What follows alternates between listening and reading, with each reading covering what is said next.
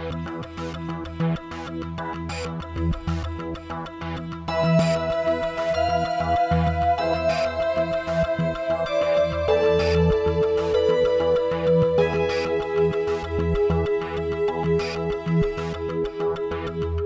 gang, welcome to episode 259 of the No Proscenium podcast, the voice of everything immersive.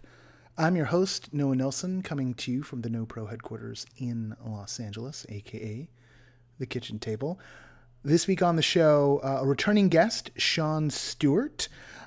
Sean is coming this time in the role of writer and director of Roundabout, which is premiering on Twitch this coming week and is performed by students of Australia's National Institute of Dramatic Art.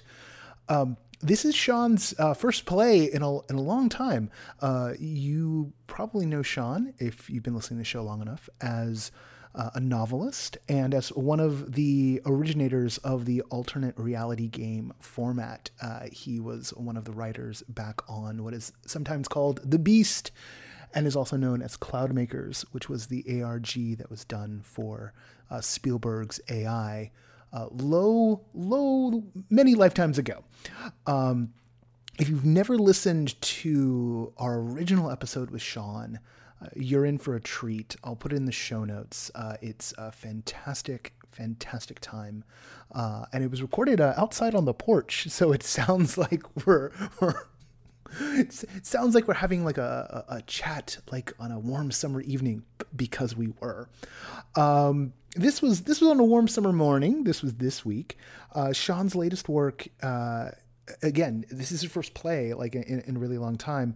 It's going to be on Twitch.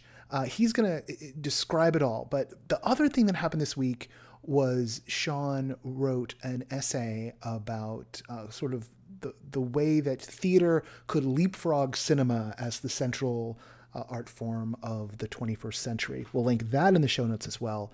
And when I read that, I knew that I really wanted to have a conversation with Sean about the role of the audience and about just the way these different mediums are sort of converging and what's the difference between theater and cinema and television, because everything's kind of being shoved into our laptops and our phones right now. So like, what's the essence of it?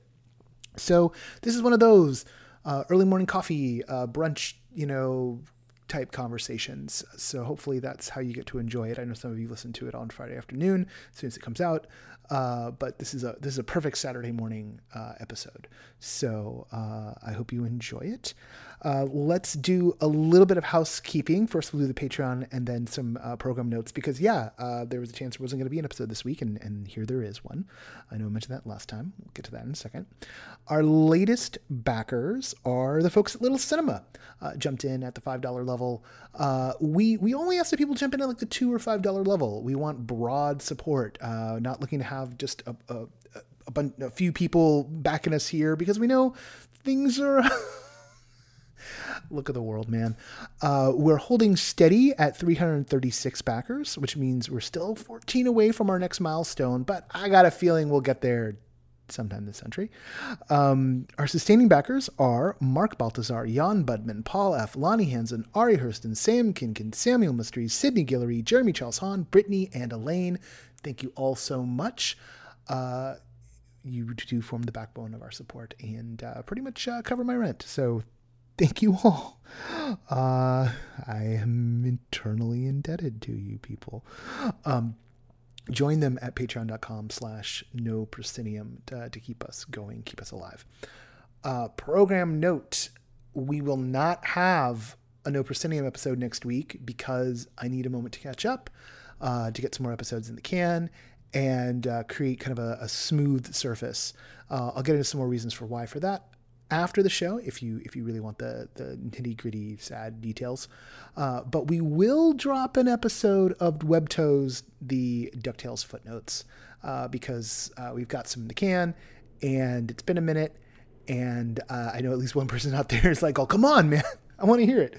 So there you go. There'll be something in the feed next week, but not an episode of No Proscenium. No Proscenium will return into the feed the following week, one way or another. We'll get something in the can. That gives us enough time to do what we need to do. All right. without further ado, a conversation with one of my favorite people to talk to, period, Sean Stewart.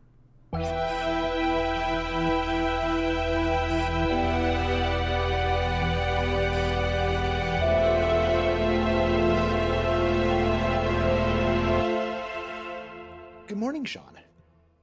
Hey, Noah. Thanks for having me on. Yeah, well, thanks for responding to a rather late minute request. You're working on, so for I'll have set up in the cold open. I'll explain generally who you are. Um, you're working on a new show right now. I wonder if you could kind of fill everyone in on what that is, because this is going to air. Recording this on July 30th. We're going to drop this on August 1st. So the show's next week. Yeah, coming up. Uh, so, the high concept is um, imagine you had uh, your basic love triangle. There are two girls and a guy, there are two straight people and a gay person.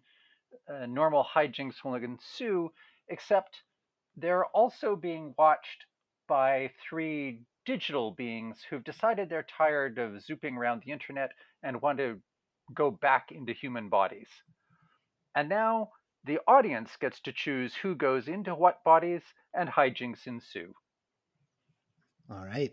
So So it's musical chairs with six characters trying to do the best they can to maneuver around in the three bodies they have accessible to them. So like Parent Trap Cubed, kind of, or not Parent Trapped. What's the other one? What's the other one? I don't know. Freaky Freaky Friday. Friday. Freaky Friday Cube. It Exactly.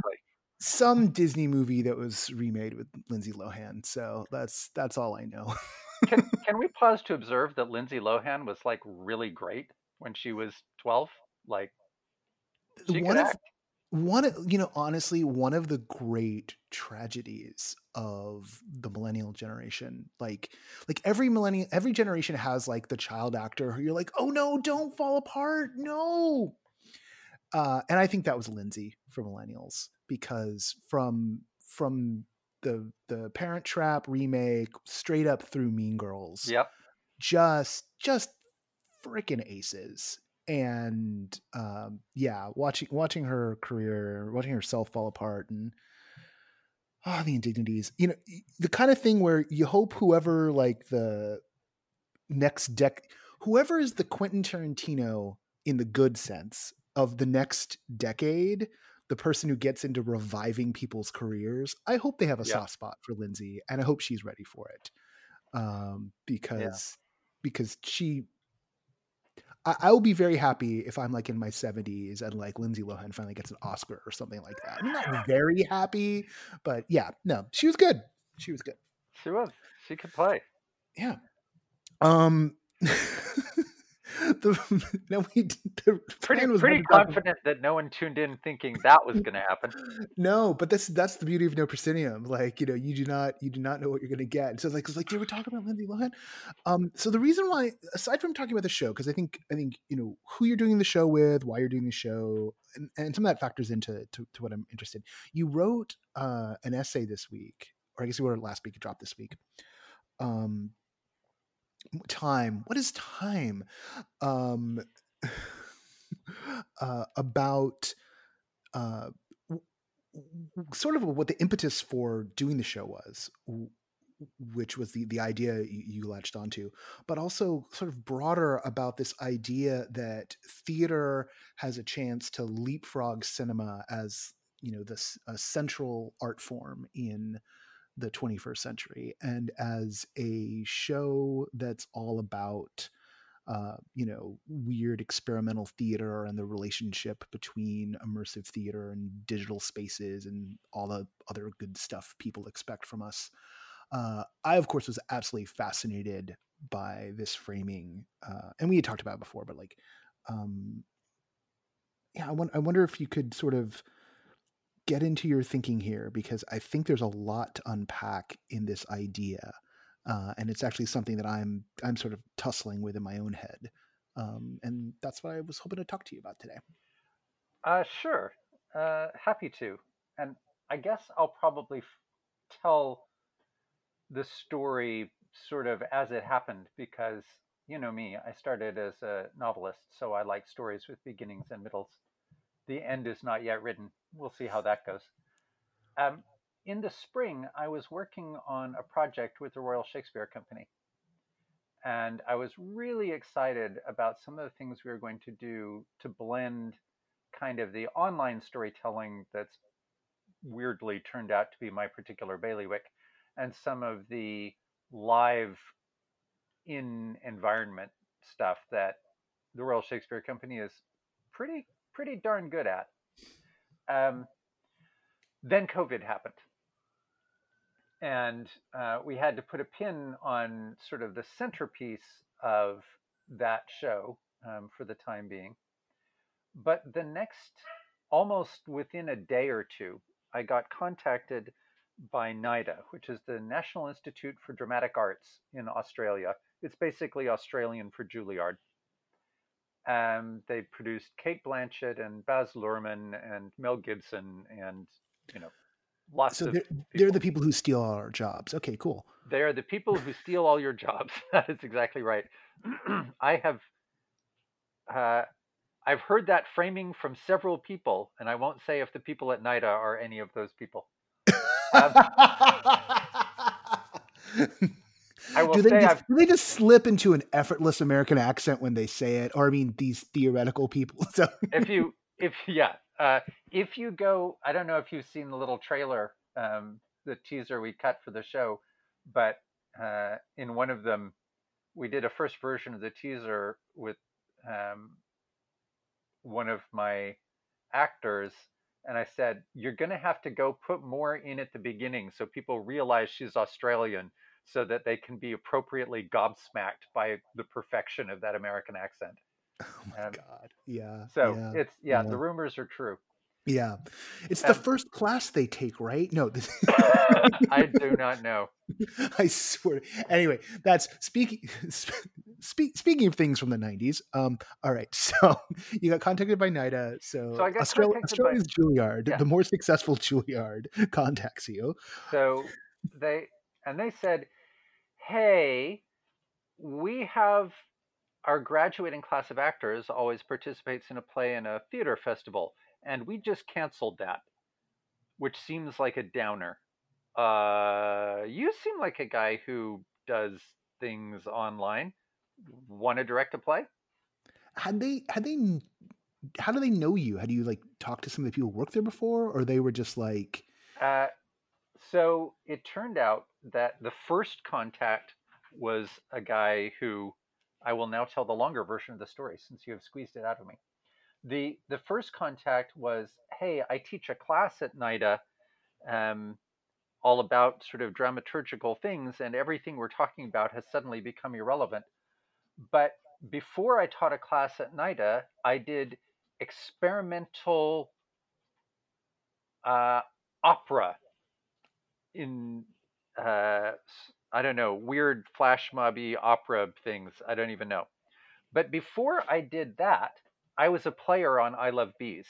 oh, So he was a guy who, in his college years, roughly, had seen I Love Bees go by and had tried to describe it over the years as sometimes it's a story, and sometimes it's a website, and sometimes it's a flash mob, and sometimes it's devised theater.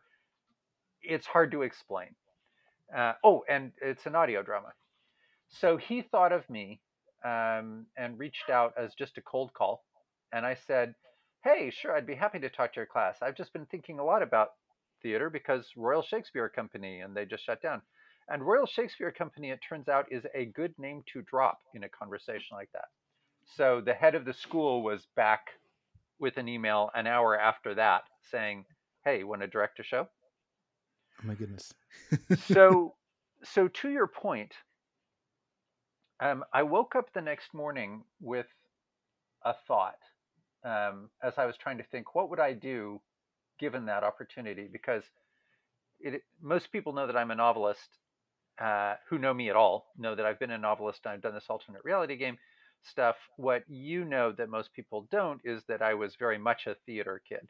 Um, when I was in high school, I acted in 23 shows and I teched on 25 more. So I'm not saying they were good, but I'm saying, I know what it is to smell the grease paint. What you're saying is like you have haunted a Denny's at 2 a.m. after everybody went to Exactly. bed. That is Yeah, exactly what I'm saying. there's some waitress out there who still has flashbacks of that one night. Uh, My high school drama teacher was, as you can tell, brutally pragmatic. So we walked into his class on the first day of 10th grade and he said, "There's a box of scripts in the corner. You're on in 2 weeks. We're charging money. Go." Um, oh wow, my high and school drama teacher would have loved your high school drama teacher. They right. would have gotten along so well. And we learned things that they don't teach you in even a fancy school like NIDA. Like if you salt the donuts in the first intermission, you sell more pop in the second intermission. So, uh, uh, Salted donuts gonna be a thing at the LA immersive scene. Let me tell you, yeah, it, that just happened. impresarial is the kind word. So Entrepreneurial. entrepreneurial, yeah, it's a good thing now. Yeah, It didn't yeah. used to be so good a thing, but now we're kind of No. down. So anyway, I was trying to think about what I would do if I was given this chance, and then a couple of structural thoughts occurred to me. Um, I happened to have a friend who had been live streaming things on Twitch, and it occurred to me that one of the ways to look at the 20th century and the rise of film is that, no offense, theater people, film kicked theater's ass in the 20th century because film is what Silicon Valley calls scalable, meaning you make it one time, but then you can sell tickets to a whole bunch of people over and over and over. So your unit cost is sunk only once, and you can keep selling the thing and you can reach a very large audience. Whereas a live theater you do every day and you can get, if your theater holds 204 people, that's how many tickets you can sell. But a platform like Twitch, of course, scales. Uh, Big gaming platforms scale. Facebook Live scales. Um, a few before the last Star Wars film, they did a Star Wars trailer release on Fortnite, Yep.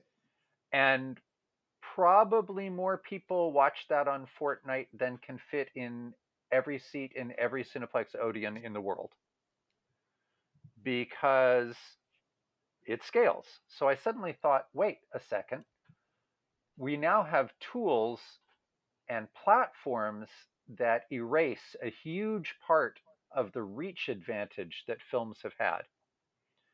And then added to that, a second thought, that I've spent a lot of years working with various forms of branching narrative, interactive narrative, immersive narrative, responsive narrative, how many ways you want to say the audience is watching a story, but somehow the story is also watching them. Hmm.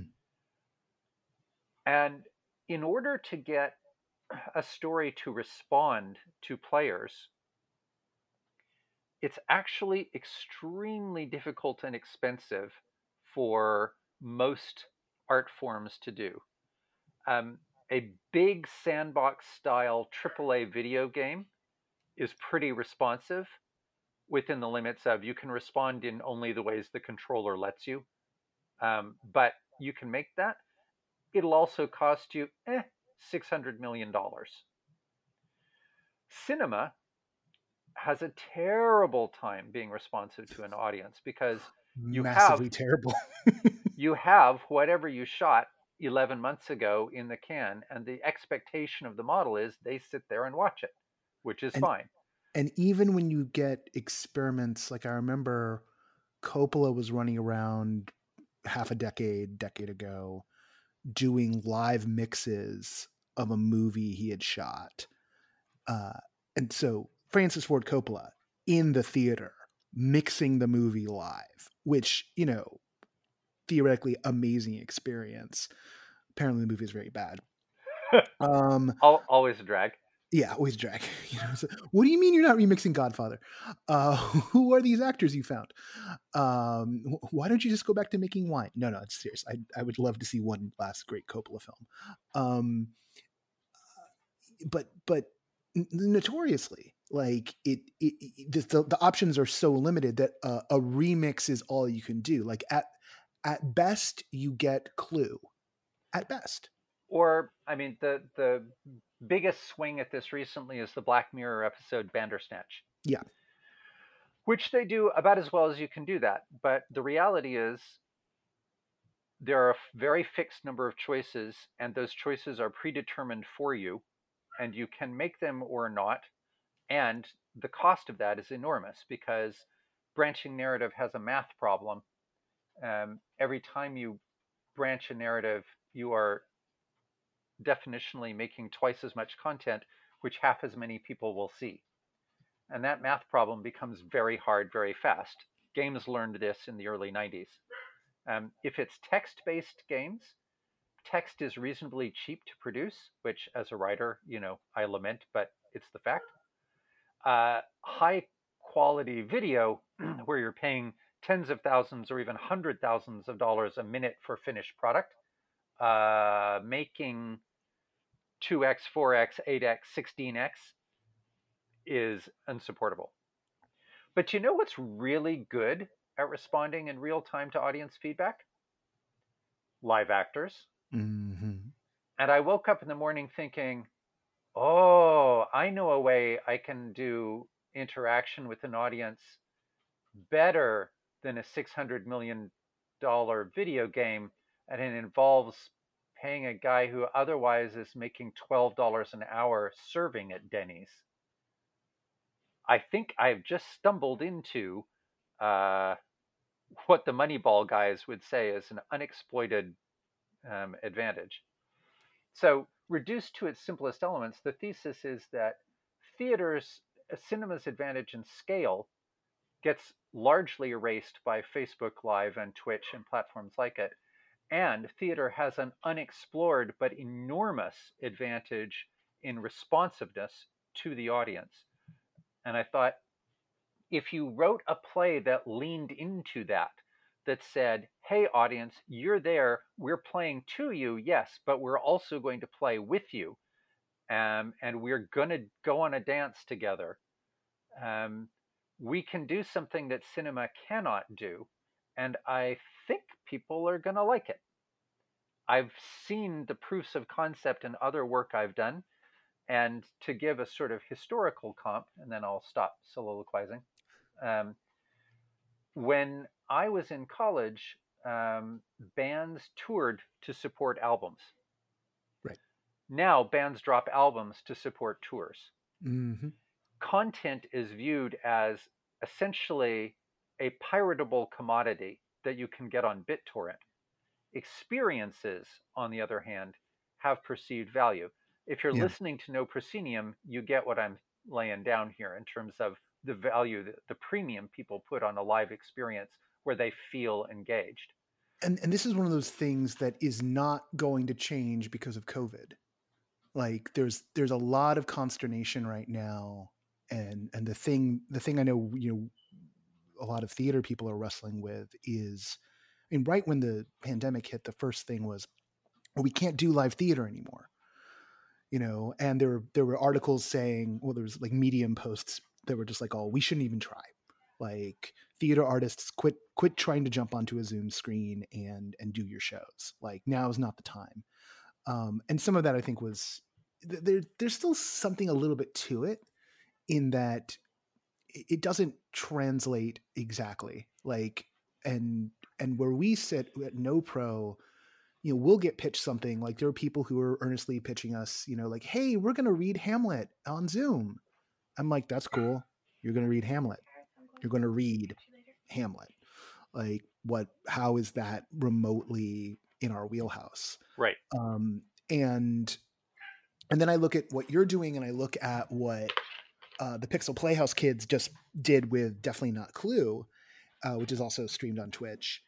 and I look at something like the stuff that's going on in VR, et cetera, and I start to think I'm playing around right now, and this is kind of where I wanted to, because I know you're already thinking these terms. I want to bounce some of this stuff off you. I was going to try and write all this first, and then life.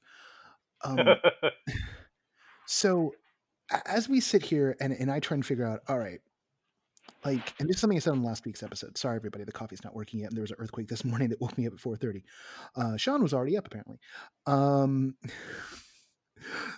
uh, Last week on the show, I sort of like pointed out there's a lot of theater makers who've turned online, and now unfortunately they're kind of making just bad television.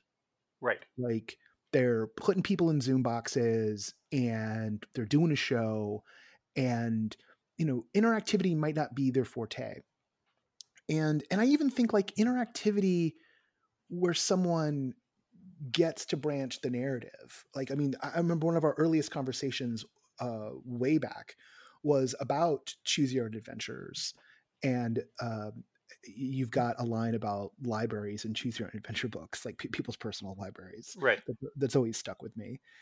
And um, and there can be a deep lack of satisfaction in those forms, particularly when if someone can like polish up a performance and get something going on. That's what we really want.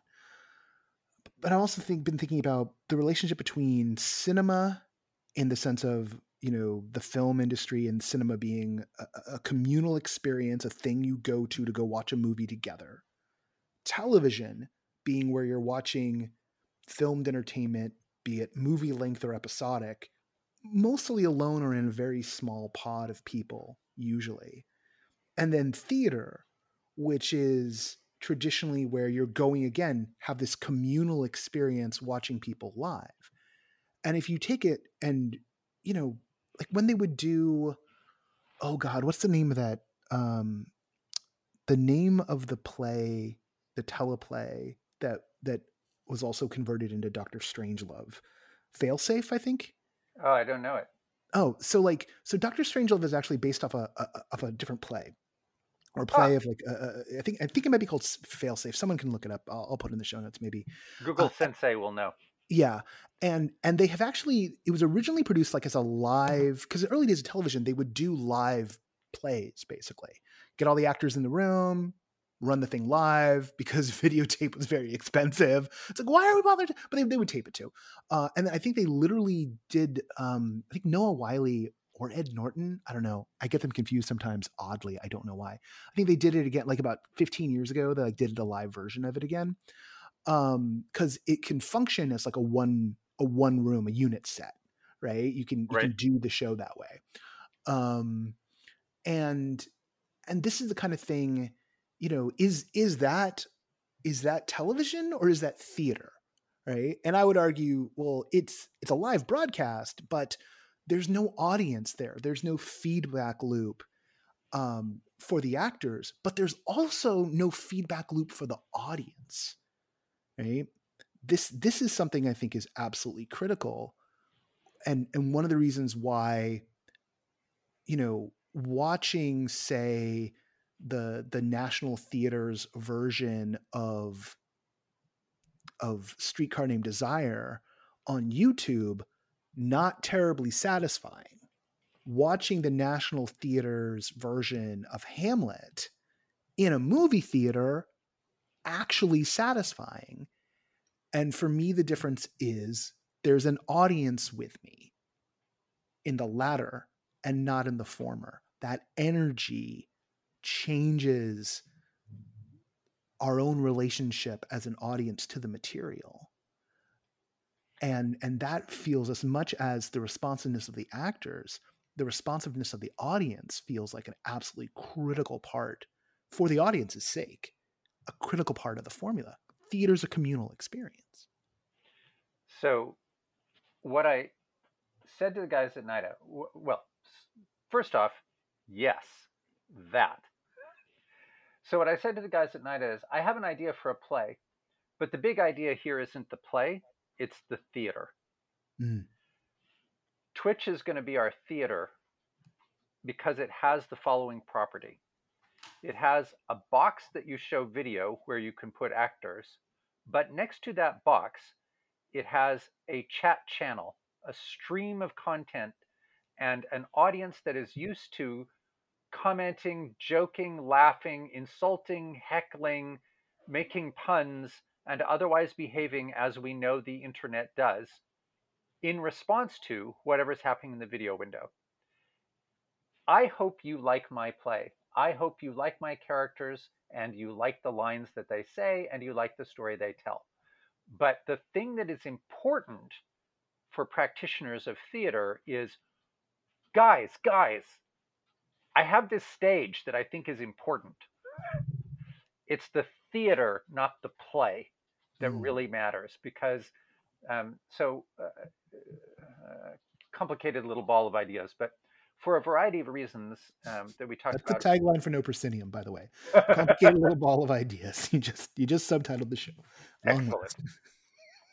Well, as we talked about, we chatted briefly in June, I think. Um, the nature of Twitch or Facebook Live or YouTube or any of these things is that they are much more egalitarian platforms. The line between the streamer and the people watching the streamer is basically, yeah, that guy's got a mic. It's not like when you're sitting in a cinema and there's 30-foot tall Brad Pitt looming over you in Technicolor. So one of the things we did is we just live streamed making the show. So if people wanted, they could see us working in the prop shop, trying to make the gag where the phone explodes, or going to get the costumes, or building the set for the internet yurt. Here's how you build a yurt in a prop shop. Um, a continuing ethos of that was I decided to ask a lot of people to drop by on the live stream and just sort of talk a little bit about theater and their relationship to it and where they thought it was going.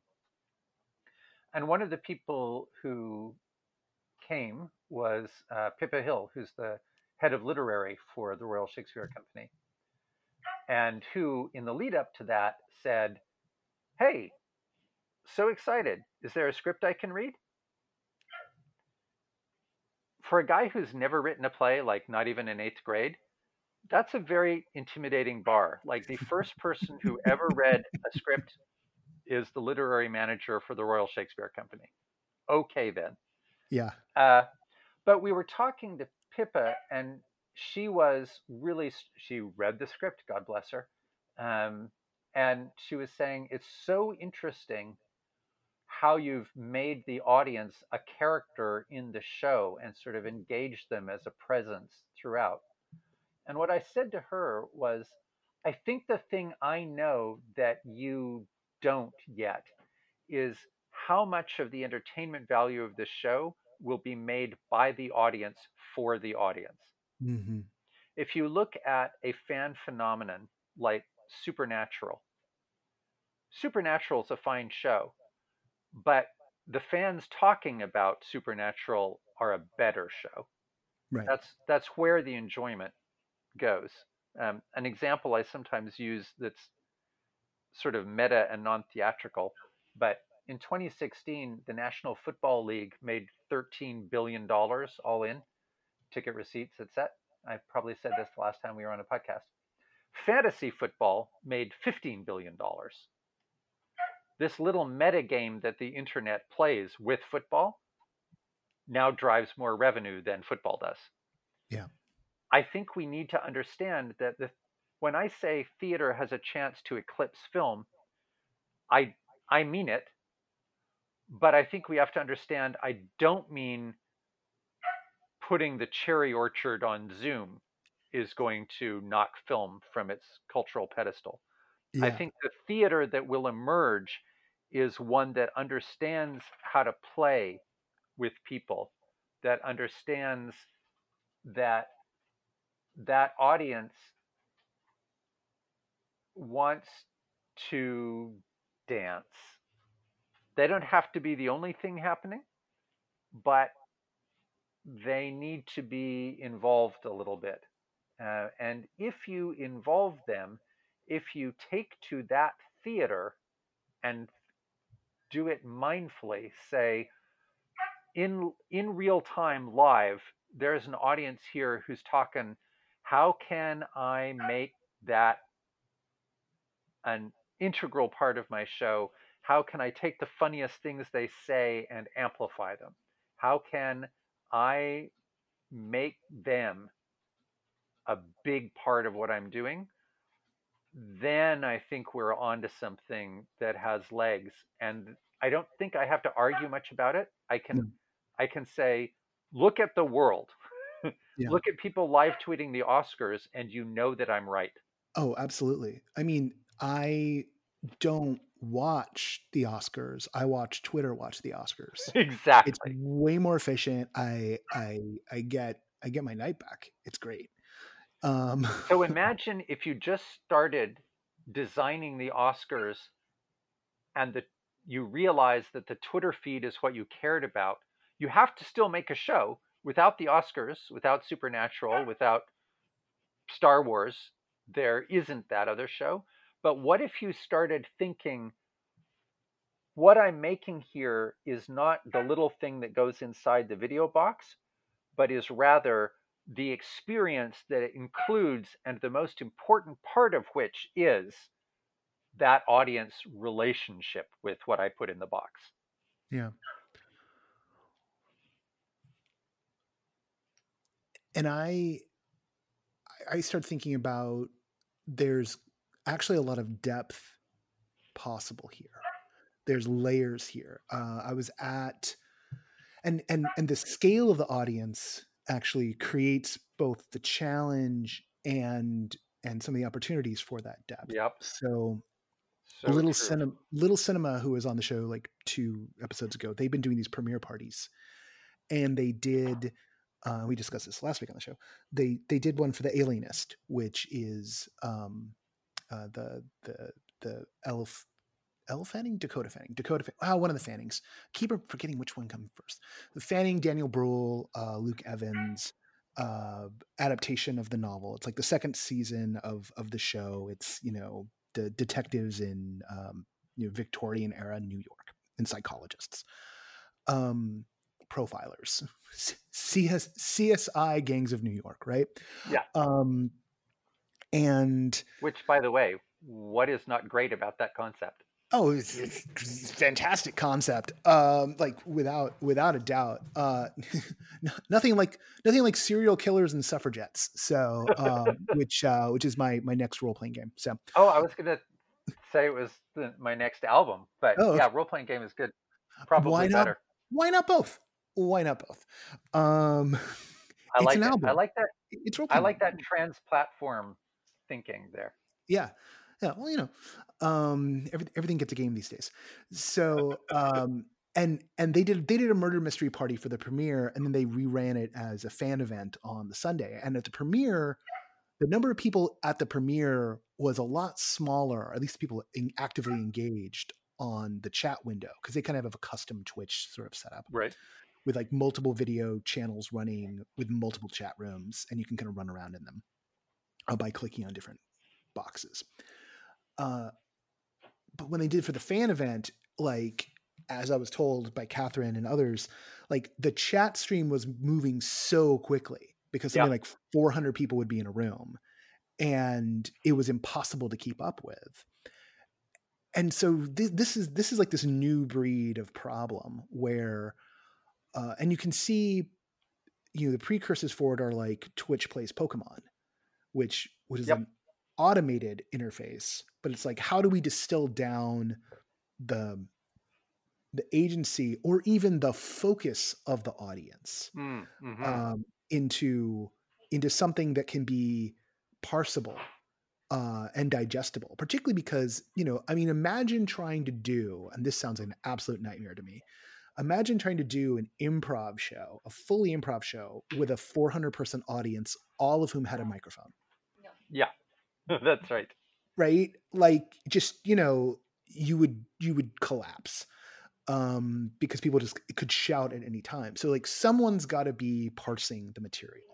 The Someone's got to be wrangling the crowd, and that's, I think, the the definitely not Clue, the Pixel Playhouse kids, they had someone in the chat, sort of being like the equivalent of the carnival barker. And that's such a different role than someone would think about when it comes to like, well, we're going to put a show on, but like, yeah, but who's going to be the audience captain? Who's going to be the go between the performers and the audience, or the players, between the players and the players, right? Yes. So Um, the script for Roundabout calls out, for performance, you will need a person we will call the spotter, whose only job is to monitor the chat channel and interact with what's going on there. And there's also a character in the play who Puck-like exists in both worlds, across both worlds, and addresses the audience directly as well as being an actor in the show. So yeah, you 100% have to have that.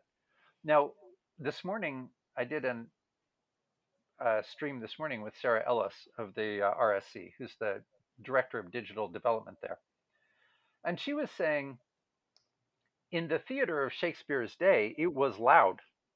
yeah, People went, they they heckled, they talked, they did their business, they saw and were seen, they carried on conversations. It was boisterous. It was more like the chat channel than the Hearts of Midlothian village players perform X, with people sitting very quietly in their seats and then making jazz hands at the end to signal their applause. yeah. Elizabethans would have loved cell phones. Yes. Just completely. Oh my god! And there would have been rapier fights in the in the pit because like someone wouldn't turn off their damn phone. Yes. And that's absolutely true. And I think that's for those of us who are like, you know, as we've spoken of before, uh, the worst VR you ever saw was made by someone who went to film school, Yeah, because film school trains you to have an absolutely captive audience and then control literally second by second what they see and how they feel. yeah. And in immersive or VR spaces where they can just get up and walk around, that just breaks those dudes. Like, It, it's also like it makes me think about the difference between going to like a film festival and seeing an indie film with a big, quiet, rapt crowd. And of course, then there's always the one person who does break out their cell phone. Like everyone freaks out. Like it's like high, and I'd be one of those people freaking out because like almost this level of, you know,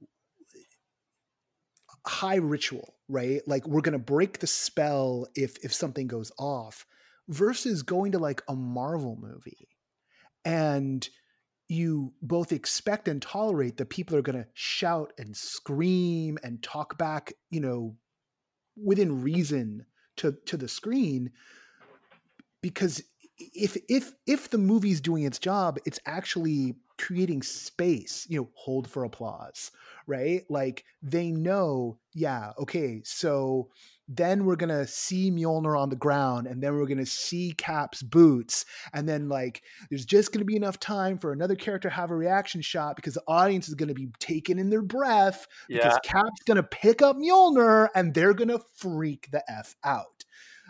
And they do, and we do, and someone immortalizes it on YouTube. And then when you're feeling like you're missing going to the movies, you just watch that clip on YouTube over and over as the crowd loses their shit. Um, it's so funny for me to be where I am because I'm going to say something that will at once estrange me probably to you and the entire No Proscenium listening audience. I am the person who came out of Rocky Horror thinking, oh my God, if those people would just shut up, I could hear the lines.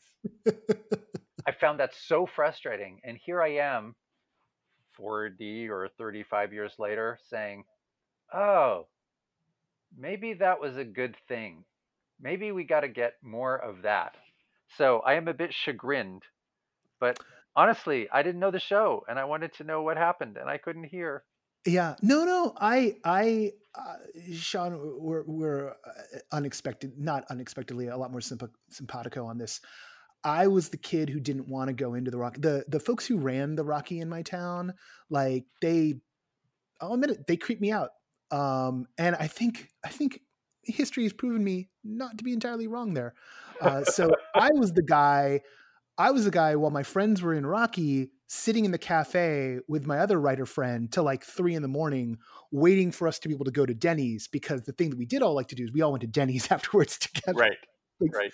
seriously, theater. Like, you think you've done it with your theater friends? Wait till you roll in with a Rocky crowd to a Denny's at 3 a.m. Um, and so yeah, I mean, and when I finally saw it, like, it was years later, like, I had mellowed out enough that I wasn't offended by Yeah, it, yeah. and actually was was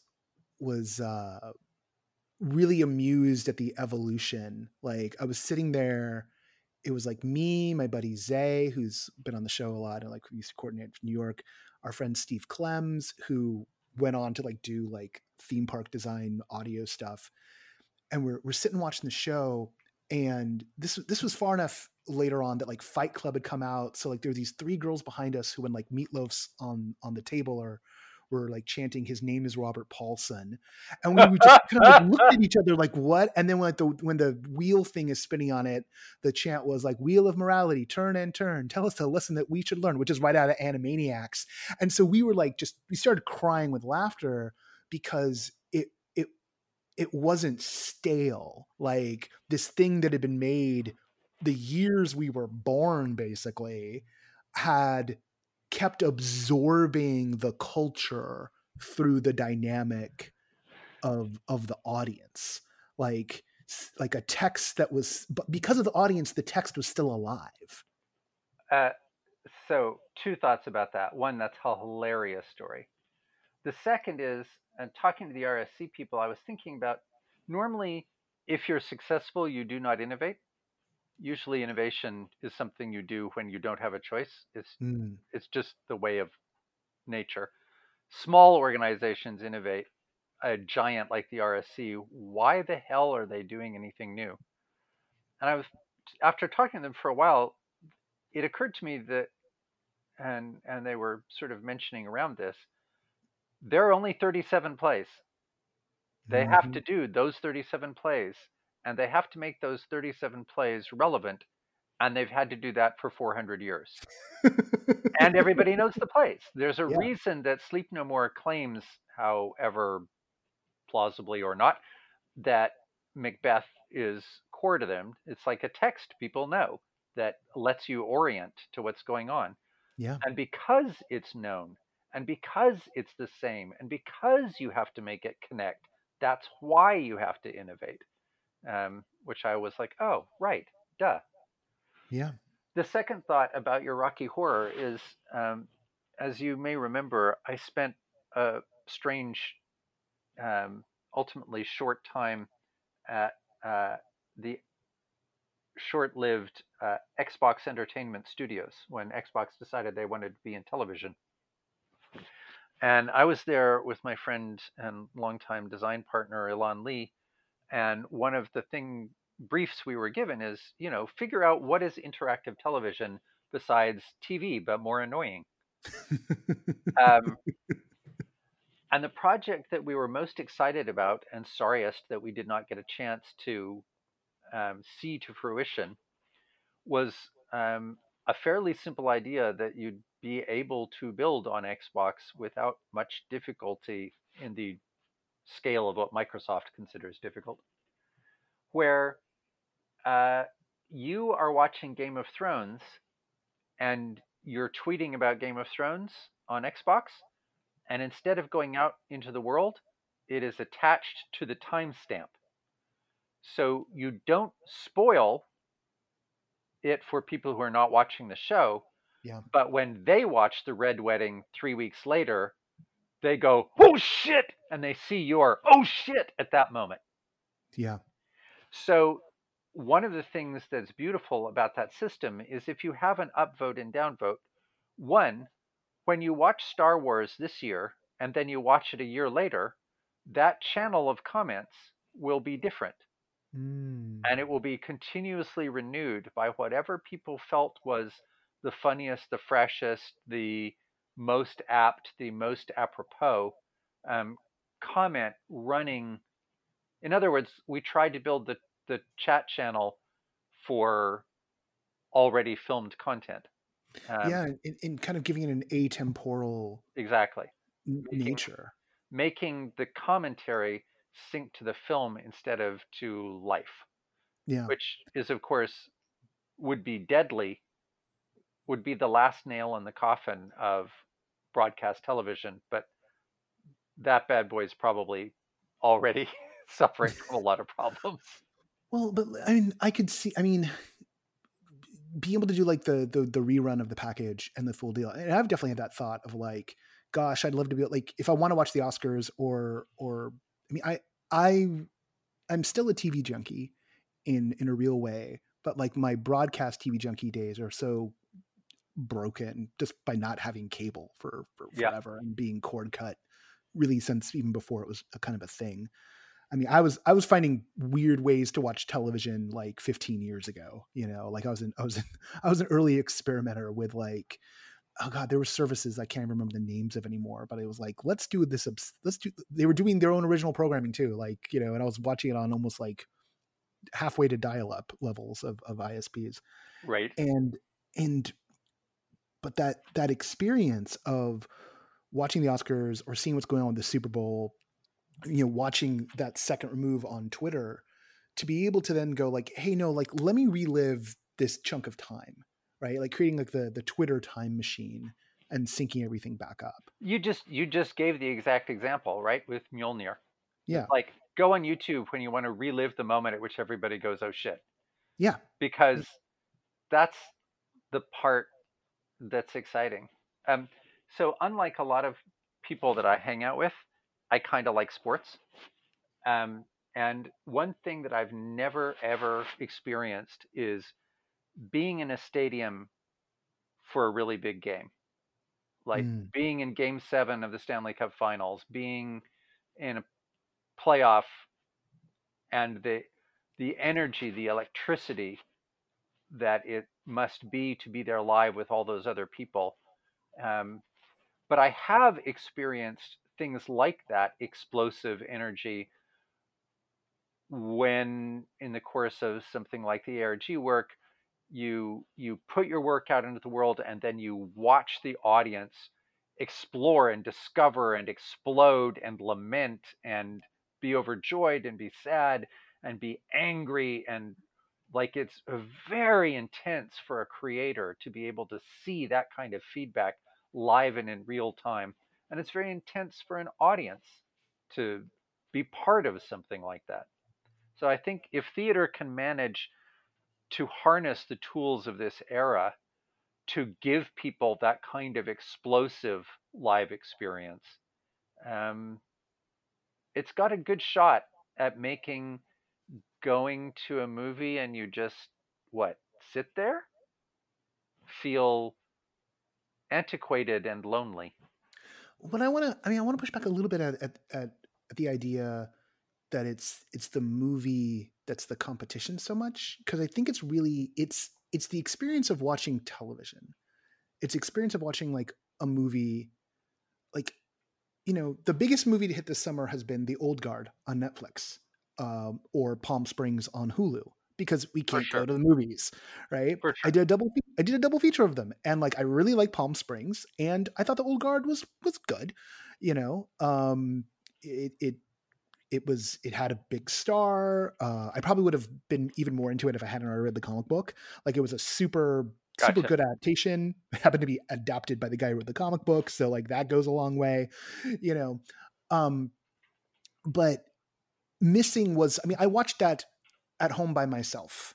And so all of those moments that could have Yeah. been like, yeah, oh God, did you see that? You know, like all that stuff, that oofs that happen, um, gone. And when I have you know, I have a ritual where where if a Star Wars or a Batman movie comes out, I always buy at least 2 tickets to 2 different shows.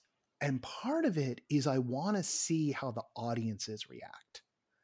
And when the film is divisive, and the last 2 Star Wars films have been divisive, it's really interesting because you can come out having felt like you watched an entirely different film Mm, based on the people who are around you and sure. how they were reacting to the key moments. All those moments that were meant to have a reaction, they never go exactly like, unless it's a Marvel movie where it's like somehow they've got it down to an exact science. Um, like they never go exactly how the filmmaker thinks it's going to go. And so, particularly on the last Star Wars movie, it was almost weird, like how different the reactions was, particularly compared to the first of this new cycle, where it was a lot more highly tuned, where it was just like every audience hit the same beats exactly the same way each time, like pure, you know, Spielbergian level of manipulation emotionally.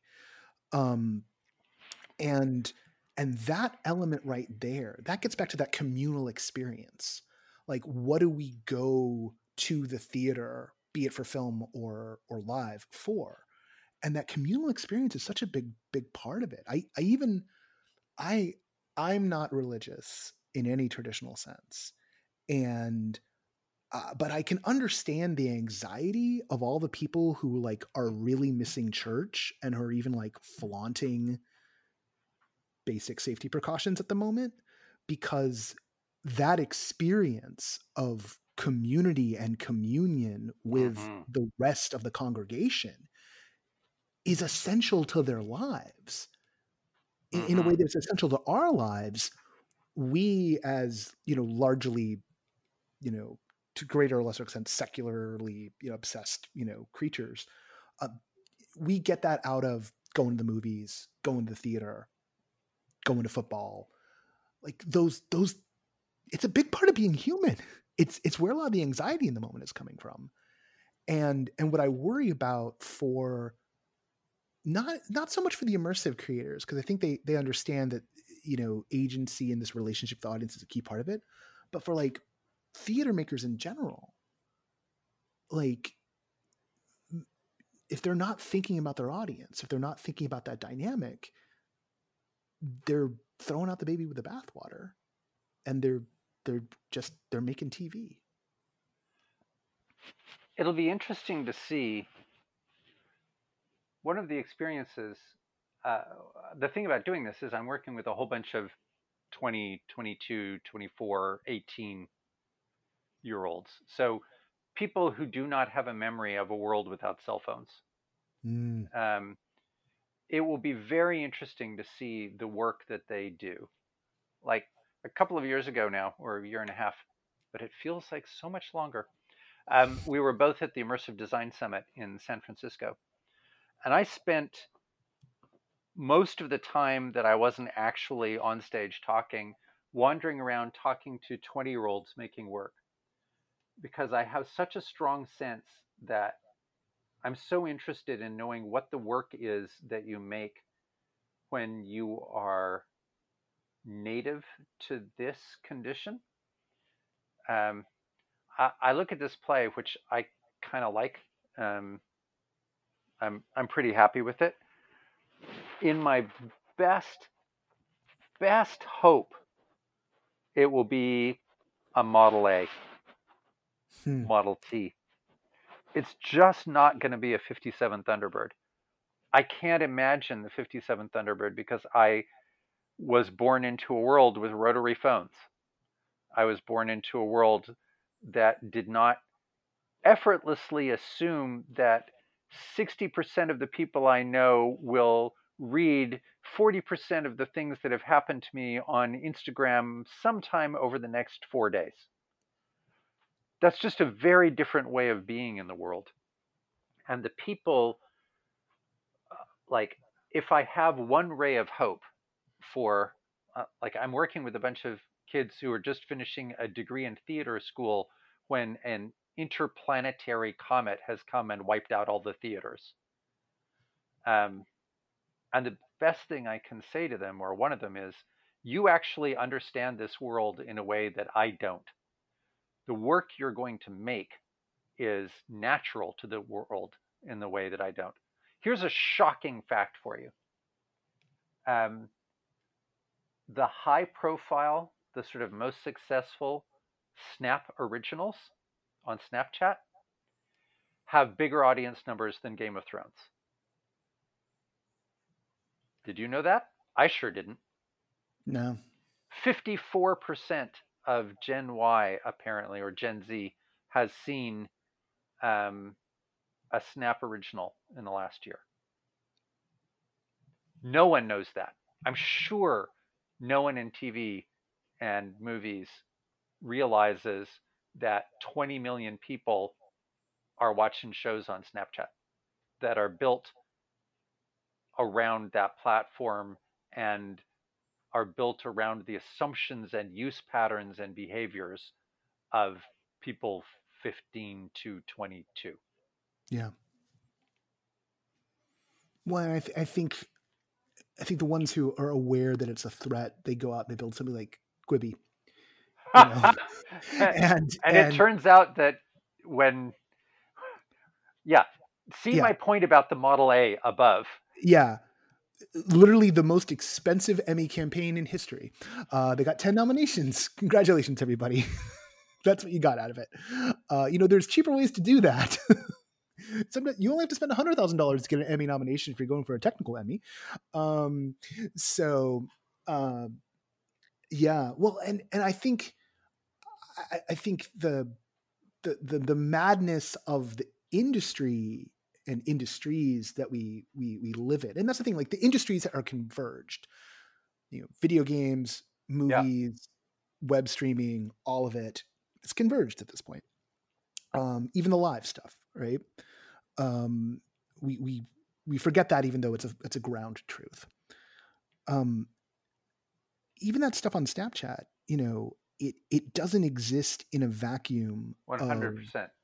of like you know there's things are still being set culturally by your Marvel movies and Yep. by your Game of Thrones, Yep. and you watch AT&T take over Warner Media and try and turn HBO into Netflix, and it's like, you don't need to do that. You guys can own the cultural capital by making better and less than trying to flood the market, because as everyone will tell you, most Netflix movies are eh. It sometimes feels like the guys from Asylum Video, who used to make all those Blockbuster knockoffs that wound up in Blockbuster Video, like Right. Transmorphers, like that they've taken over a television network. It's like, guess what, guys? Revenge of the Dark Fallen Moon is coming out next week. It's like we made it in secret. It's like it's actually even got like less of a logic to it. It's like, yeah, we just spent $30 million on a show. Oh, when's it coming out? It just came out. What do you mean? It's like, yeah, I just dropped it. I hit go. It's like a bunch of people think that Netflix sometimes feels like it's the SoundCloud rapper of filmmaking. Like, I dropped a new track, yo. Um, which if you're famous enough, like I think about the way we're totally off track, and somebody got to wrap us up because I got to run and do stuff. But like I think about the fact that like a Taylor Swift album dropped last week with like 6 hours notice, or which the pattern for that was started when Beyonce was just like Yep. on a Friday one day, she was like, and now an album, and everyone's like, oh my God. Um, and if you're that big, you can get away with that. Whereas everyone else has to like, build up to the point where they can just like drop work as if it was nothing. But then again, to get to that point, you have to have built up this relationship with the audience, Mm-hmm. and how you craft that relationship. And it doesn't have to, that can feel sinister and manipulative, but it's really about who are you to them and who are they to you, and how do you want to play with them. And you can either play with them like a cat plays with a mouse, or you can play with them the way a peer plays with a peer. Put me in camp 2, please. Yes, But myself as well. But there are certainly people who do the first thing very well. Oh yeah. I just Yeah. it's not my natural jam. No, I uh, like a profiler. Like I understand that mindset pretty well, and I'm often very terrified by it. Um, all right, that's what we know. Sean, if people want to come and play in the sense of playing with their peers, uh, how can they experience Roundabout this coming So week? Roundabout is going to be streaming live on Twitch. So it's Twitch TV, twitch.tv / NIDA, NIDA underscore roundabout. Uh, it's going to be on, there will be 6 shows, 3 in Australia, Australian time at 8 p.m., which puts it at 3 a.m. in the morning. I'm getting up here Oh my on god! the on the I think it's the 4th, 5th, and 7th. And then for people who don't want to be awake at 3 o'clock in the morning, the show will play 3 times: Friday, Saturday, Sunday, August 6th, 7th, and 8th at 6 p.m. West Coast time. That's 9 p.m. on the East Coast. And you just show up at that URL. It's as easy as going to YouTube. If you want to put comments in the chat channel yourself, then you'll need a Twitch account, which is the exact same. Give us an email and a password as it is everywhere else on the internet. But if you just want to see the show and be able to read the comments, it's just as easy as going to any other website. Um, Out of curiosity, what time Australia time are those West Coast time shows? 11 o'clock in the morning. Oh, that's not so bad. That's That's just an early matinee. Yeah, it's an early matinee. Yeah, you can Spoiled. solve for any two of Los Angeles, London, and Sydney, but you cannot solve for all three. So we just had to have 2 different show times. So Yeah. you can either be part of the European and Australian contingent or be part of the North American and Australian contingent. I decided that making the actors do it at 3 a.m. seemed extreme. No, So no, no, no, no, we would no. just make it be me. Yeah. All right. Well, Sean, it's always fantastic just to get to talk to you in general, and it's always a blast to be able to put it in the context of the podcast. So, It's a we'll great pleasure for me as well. I spent 20 years as a novelist, which is a lot of sitting by yourself in a room. So one of the things I love about being in the theater space is it's back to making things with other people and talking to other people about them and the going out to Denny's. There's not a lot of novelists going out to Denny's action, which is a sad, sad lack. yeah. And the funny thing is like even in the pandemic, Denny's is still functioning. They're doing pop-up tents in their parking lots. Like people need their Denny's fix, and Denny's needs the money. So, all right, Sean, we'll do this again soon, I hope. Thanks so much for having me on. I really appreciate it.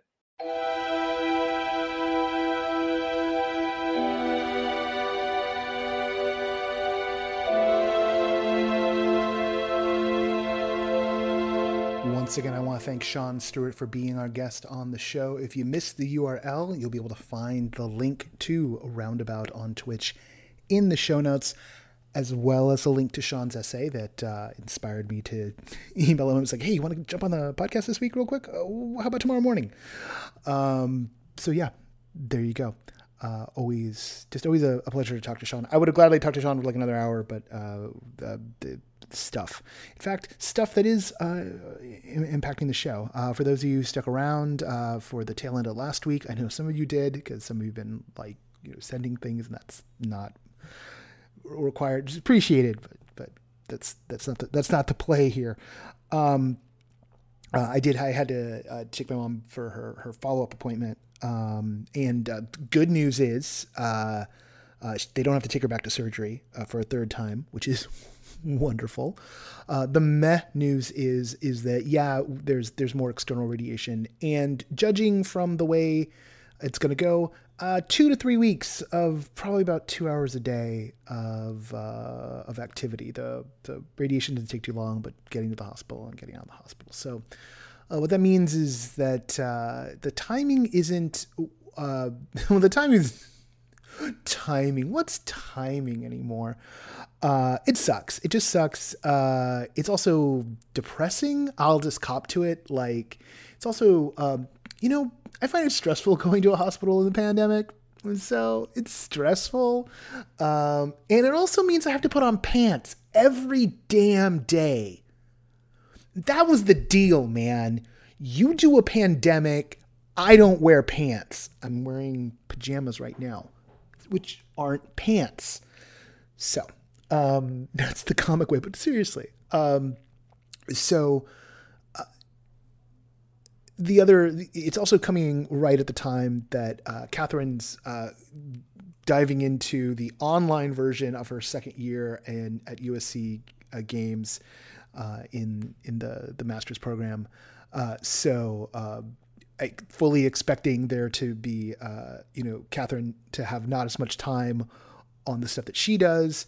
And I was planning on picking up some slack and seeing how that was going to go, and still going to do that. But we all know I'm overextended and lazy. So I don't know what's going to happen on the back end of August in terms of, keeping things rolling. The good news is we've got a couple of things planned that'll make things easier on us, we hope. And the timing on that is actually really good, like literally to the day.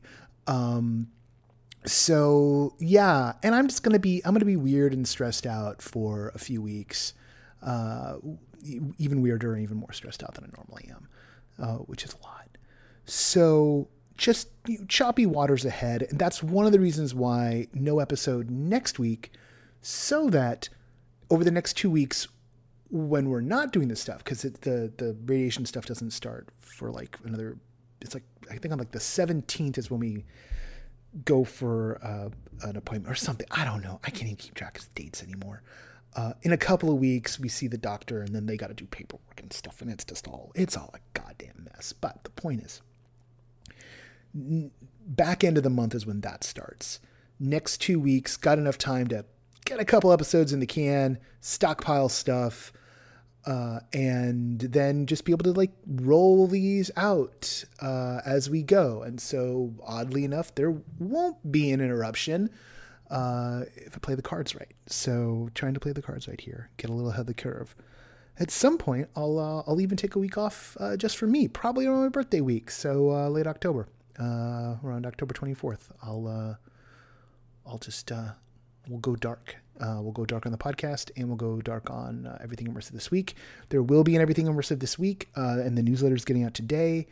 And yeah, the plan is to try and get ahead of things so that as they inevitably slip and fall, they just kind of fall into where they belong and not fall into oblivion. Yeah, that's TMI. Let me tell you,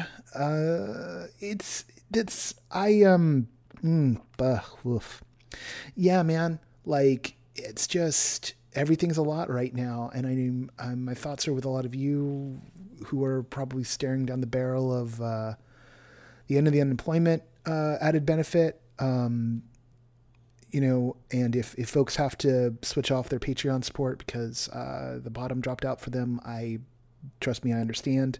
Hopefully we'll find folks who can pick up the slack on that. Some of that's happening on my end too. So just don't, uncharted waters where all this stuff is going.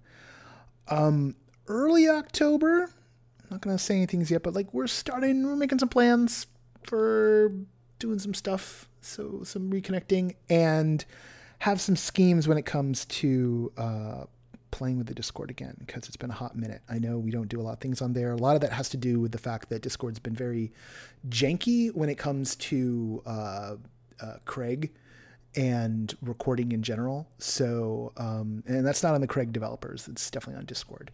So, but there are other things to do rather than just record the podcast on Discord. And anyway, got some schemes, got some ideas, and we'll probably be reaching out to a few of you to help those come to fruition. Wink. All right, enough of me.